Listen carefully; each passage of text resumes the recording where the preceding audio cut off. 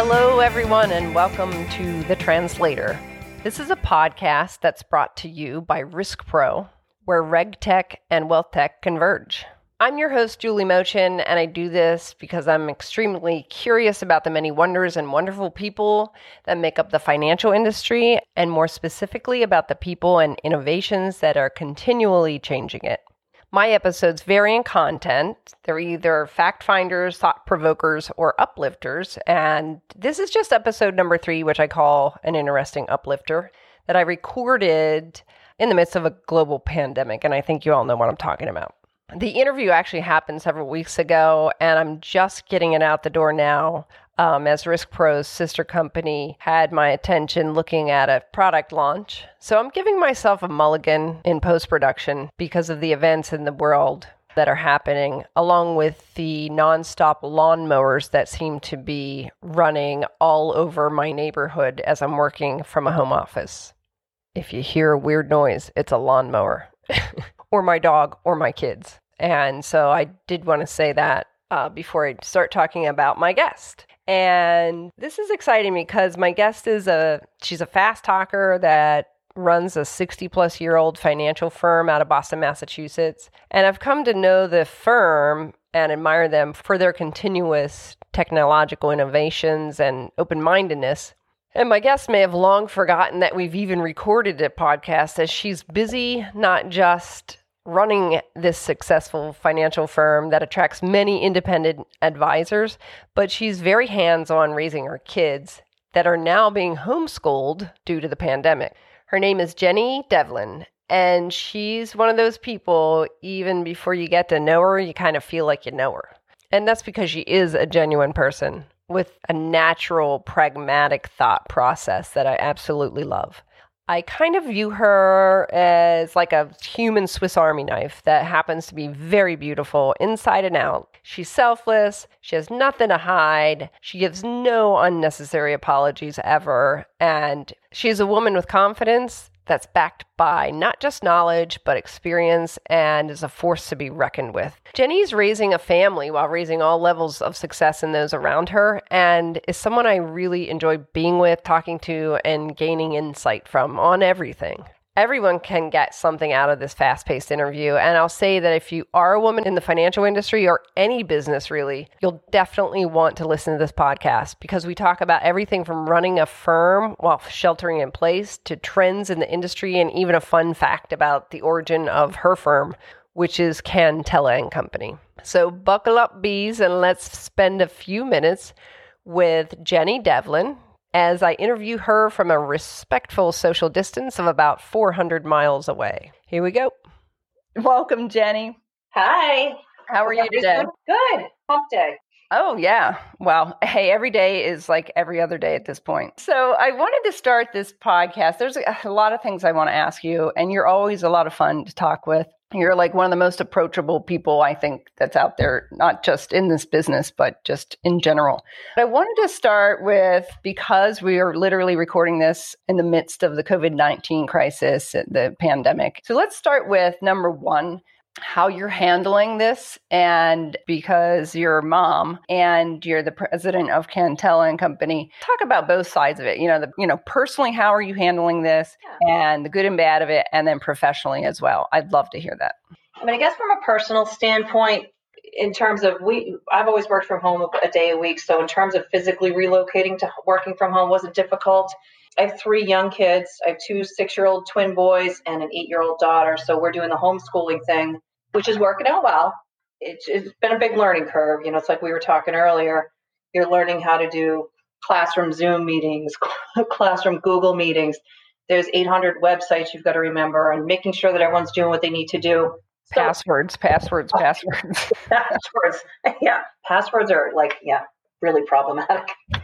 So my office at home now has 4 little workstations, mine and each of my kids. We've dusted off old laptops and Chromebooks, and everybody's got their own little setup. Everyone's got their website favorites saved, so everyone knows when they're doing reading or math. And again, it's chaotic on one hand because it's a lot of people in one office trying to get a lot of things done. But on the other hand, it's cool.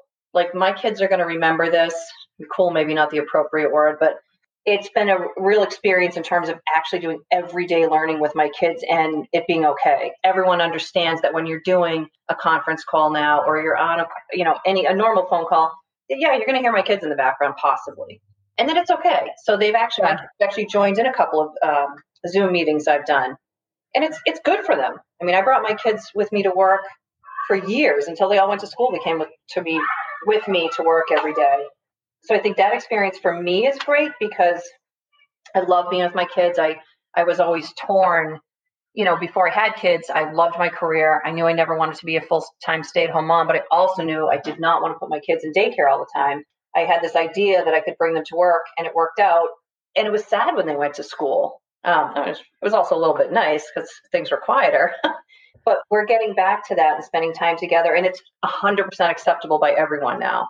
Let's talk about that a little bit, because you are someone who has done something with their life by problem solving all the time, taking control, being confident, and knowing that what you're doing is the right thing to do, right? And I think a lot of women who want to have a family and have a career feel it a lot of times that they have to go one way or the other, or, you're trying to juggle way too many things. Can you sort of tell us about, what the thought process was when you started in the business? Yeah. So, I mean, in terms of when I had kids, I sat down with my partners and said, listen, guys, you know me, you know my background, my kids are important to me, and things are going to get done one way or the other. Bottom line, I'm not going to not be around for my kids. It's not going to happen. So at the time, we were in an office that had a huge, it was an old file cabinet room. So it was a giant kind of cave full of filing cabinets that we didn't use because Cantella is 100% paperless. So we emptied all those out, got rid of those, and we turned it into a daycare for my kids. And I brought a babysitter in so that I was present. My kids were my kids went to meetings in our conference room all the time. They learned how to be respectful, but to be part of it versus shuffled off to the side. I give a lot of credit to my partners at the time. They were open to that. And I think they knew how I would handle. They knew I wasn't going to let my kids run wild, but it was an unbelievable experience. And a lot of people couldn't have. I mean, I think particularly after everything that's going on right now, I think it's going to be interesting to see so many more people are now capable of working from home and truly working from home, not just kind of air quotes working from home. I'm hoping like hell this will allow more women to be able to do what I did because I was exceptionally lucky. I really was. I put my foot down and I made it happen, but I also got a ton of support. And again, if you're some mammoth company who's got, the bureaucratic red tape and the rules, you can't march in and say, hey, we're turning this file room into a nanny room or a nursery. It might not be well received. Well, I think to your point, that depends on the size of a company. But I think anybody that knows you, and one thing that I'd like to say to any women that are in this business, that's something you don't hear very often, and it needs to be heard. The other piece of it is, for the people the team that you have around you at Cantella, knowing them for the last couple of years, they're all very amazing people. You've really put a great team together. If you could tell us just a little bit about Cantella and then how the business is in this crisis time as well. Yeah. So Cantella, we're a broker-dealer RIA. We've been around since 1952. We were self-clearing up until the late 80s, at which point we became one of the very first independent firms out there. And we set up clearing arrangements with Raymond James, Fidelity, Pershing, and then literally wrote the book on going independent. I started there in 2000, and I was assistant to the owner, Vin Cantella at the time. And, obviously times were a little rough in 2000 as well. And we went through, and I guess the history of Cantella is you're always thinking ahead. You're always trying to create efficiencies. And so when blips like this, although I don't know if I, again, would call this a blip, but when crises like this happen in really tough times, you're able to react. And you're able to react pretty nimbly and pretty quickly. We're not having to do layoffs because, one, we've been smart about how we run our firm. We don't have a lot of unnecessary overhead. So let me back up a minute. So when I started in 2000, I slowly kind of went around and was reorganizing various departments, and my skill set, I would say, is organization and where can you create efficiencies. And that is a very good skill set. But I ended up hiring an intern in 2002, I believe. Anyway, who was Jay Lansing, who is our current CIO and CEO. And Jay not only has a good understanding of the business, but Jay has a programming background. So while I was able to go into a particular department and say, okay, this is a better way to run this makes more sense, this is more efficient, Jay could then tag team it with me and add the technology that made it even more efficient. So you build it from scratch. Built it from scratch. That's amazing. Yeah, I mean, keep in mind, we had 4 clearing firms as well as direct 401k business, direct mutual fund business, and direct variable annuity business. I mean, the first time, every single time during a cycle exam, when a regulator walks in, every single time, the first question out of their mouth is, well, just out of curiosity, why do you guys have multiple clearing relationships? And there's a whole history to how those relationships came about just because Vin knew everybody. But why would you not have multiple clearing relationships? Mm-hmm. You can offer the absolute, no one has an offering. I would honestly say, I don't think there's a firm out there that has a better offering than we do, because you can't, we have too much available. As part of that, when there's that much information out there and it's in different places, it's harder to supervise. It's harder to kind of make sense of and reconcile. So one of the first things that Jay did was, it's what we call Global View now. It's our portal for our advisors, and it doesn't replace clearing firm technology, but it sits on top of it. So anyway, long and short, what we do is we take in feeds from all of our accounts, regardless of what clearing firm they're at or whether they're direct. And it allows our advisors, as well as us on the inside, to parcel out compensation. Every single dime you get, where it came from. You can see if there's a shift in your book. You can see why. Did you add a new account? Did you shift commission business to advisory business? We built a workflow system. And over time, we went fully paperless, so that when this Corona situation hit, within 3 days, we made the decision, all right, we're working from home. And our entire office went work from home, and it's been seamless. It's good. I wanted to ask also, when we originally met and know each other with RiskPro, I've seen not all of your system, but I've seen some of it, and what Jay was able to build with your natural processes, organizational thinking is, well, like you said, there's nothing else out there like it. We came along and plugged into it as well. Right. So that was the next piece of the puzzle. So we build which doesn't exist. What we don't do is try to build something. If there's a better mousetrap out there, we're going to use that. So when we met the RiskPro team, it was literally the natural next fit. And the risk profiling tool and the proposal tool, it was, again, to create efficiency. So let me step back. I would say 75% of our advisory business is probably rep as PM. And not probably, it is rep as PM. A large percentage of that is not in what I would consider a proper model, right? Now, these advisors are doing a great job. They're looking after their accounts, but it's a lot of work because it's individual portfolios. Say rep as PM, just for someone who doesn't understand what that is. Okay. Yep. Rep is portfolio manager. So it's the advisor managing the book versus using a third-party manager. We had a surveillance system that was good, but RiskPro's way of taking that conservative, moderate, aggressive, and what does that mean? Aggressive to me means one thing, aggressive to you might mean another thing. So through the whole RiskPro process, as we learned over time, it's a simpler, it's a concrete conversation with the client. You're not asking them, hey, are you moderate today? Hey, dude, if you lose $100,000 tomorrow, are you okay? Or are you going to have a stroke? Right.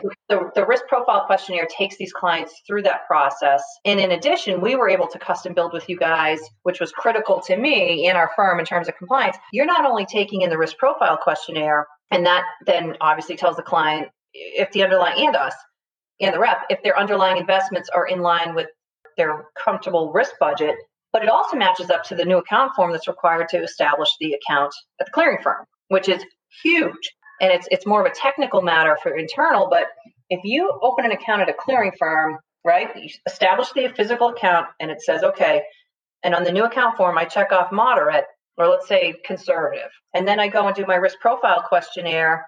And, maybe I'm having an aggressive day that day and I fill it out, let's swing for the fences. The RiskPro report now not only will tell you if the account or the underlying investments are online with the risk profile score, it'll tell you if the risk profile questionnaire score is out of line with the new account form. So, God forbid, you have to go to an arbitration. You know that everything is in line. Yep, everything matches up. Very plain English conversation with a customer, which again is always good. And particularly in times like this, when things are getting a little shaky, it's much easier to bring that document back up and have the conversation. It's much better than just having a moderate aggressive, what does that mean conversation. Yeah. I'll tell you what, I know you working with our developers was really special because of that, the way you think. And you were able to bring some things to us that they were like, hey, yeah, we can do that. And then they created new and better things. It's been a really great relationship. I wanted to ask, as far as the advisors out there that you see today, and you're completely paperless, technology is amazing. What have you seen change over the years as far as like the demographics of advisors or what type of business they're doing? And where do you maybe see it going in the next 10, 20 years? I mean, in terms of demographics, quite honestly, I haven't seen much change.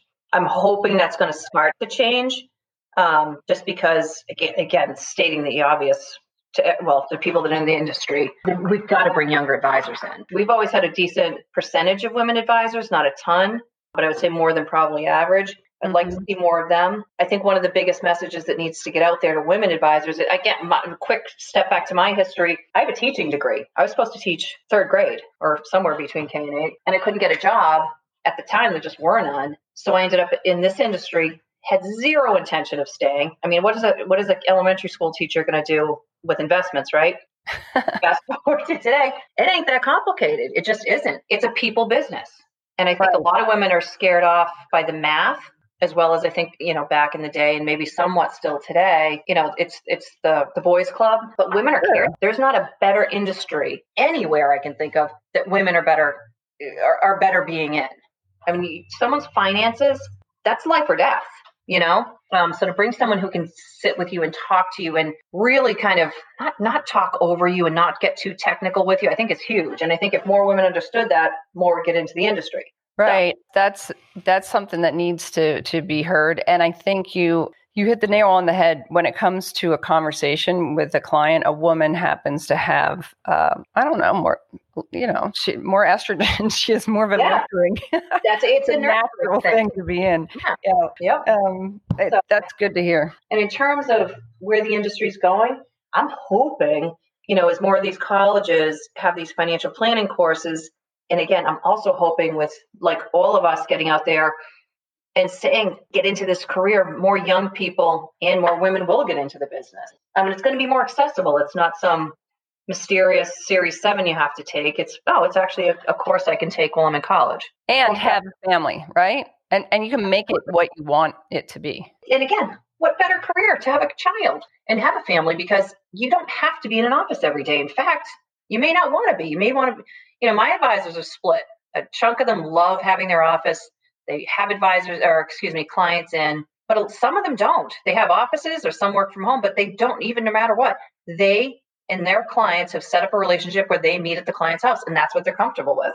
And you can mix it up. But in terms of where the industry's going, I'm hoping we're going to have to see younger advisors get involved. There's no question about it. So in terms of other trends that I've been seeing, one obviously is the trend where more advisors are going into advisory business out of commission-based business, and that's been happening for years. We also have seen the trend of pretty much no one's doing direct mutual fund business anymore. And I shouldn't say no one, but people are doing things in brokerage and advisory accounts more often. But One of the biggest things I've seen most recently in terms of advisory business is this rep as portfolio manager. A lot of advisors, I think, thought that their value was not solely, but very heavily based on their ability to pick a stock or a fund or put together a portfolio. And while that is a huge talent, I think they undervalued their other talent, which is kind of goes back to the nurturing and it's holistic client care, particularly where clients, the boomers are getting older. That's great that you can pick a stock. And again, that's a huge talent. It's not one that I have. But how are you helping your client with this whole financial picture? And if you're sitting there watching a stock screen all day, you're not going to have the time to do more, to do financial planning. So our advisors are, again, with the help of RiskPro, that was another piece of the puzzle, working with advisors to create models. So if you're going to do rep as PM, okay, but rather than having 200 portfolios for 200 individual clients, can you look through your book, and say, okay, I have a lot of similarities across my portfolios. So I'm going to create 5 models. And your team and my team have been working closely with our advisors to do exactly that. And it's not going to happen overnight. You know what I mean? Right. But slowly putting their book into models so that when Reg BI hits, or forget about Reg BI, to be honest, we're already fiduciaries, under the SEC. So it's documenting your process. Again, performance doesn't matter. It really does. I mean, performance matters. But if you don't have a documented process, you can have the best performance in the world and you're screwed anyway in the eyes of a regulator. But you also, in the last few years, which I never thought I'd see, is you're seeing more and more advisors being okay with completely outsourcing the management. Looking to vet, a very strategist or a third-party manager or selection of managers, and then let them do the actual day-to-day management while they're taking care of the client at a higher level. Transition right through that, though, because sometimes there's ego, or as you said, they saw their value as maybe, building a portfolio and not as holistically taking care of the person's entire financial situation. Right. And one of the best ways that we've actually seen it happen is through our new platform with you having a UMA. And it's awesome because we'll say to these guys is, okay, we have this whole lineup of strategists. Pick a strategist, up to you. Pick 2.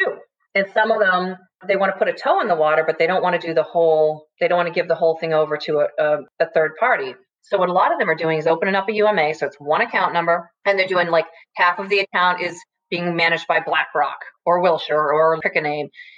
And the other half, the rep is managing. And it's been great because they're getting to feel things out. And it works. That sounds like a great way for them to make that transition. That's easier. It is. It's easy, it's slow, and it's not overcommitment. And again, if they don't like it, the whole advisory agreement's discretionary. They can pull out and go one way or the other. It's up to them, So it's worked out really, really well. Normally, and I say this to, I think this is a Chris Rock joke. Normally, I say to my husband, look, if you got me this seat at this stadium or whatever it is, you can't downgrade me and put me like in another area after I've already sat in a better seat type thing. Yeah. I think when those advisors, once they start using professional money managers, or sort of get that level of now that I have all of this extra time that I can spend. Yeah. That I'm not glued to the daily market and have time to spend with my clients as well. Yep. You can't really go back once you've gone there. I haven't seen anybody go back, honestly. Yeah. Plus, again, not only just creating, again, from a compliance efficiency standpoint and having this extra time, guess what? Like, there's a whole new world of financial planning out there. And again, it's not a new world. Right, because they'll pay for it one way or another, and it could be in a really bad way if they don't have the right, if they don't have the right guidance. Yeah, exactly. All right, it was really great being able to talk to you. And what I'd like to do, I'm going to have your information if anyone wants to talk to Jenny. She's open door policy to talk to advisors or people in the business or young women or any woman that doesn't have to be this business that could really use that sort of, hey, you can do this too, right? Yeah. And don't need to apologize. What I'd like to do is have another session with you, another podcast when we're through this, and see what we've learned and see if a year from now we're still sitting in the same place. Hopefully not. Yeah. You know what? I wanted a fun fact. I hate getting asked that question.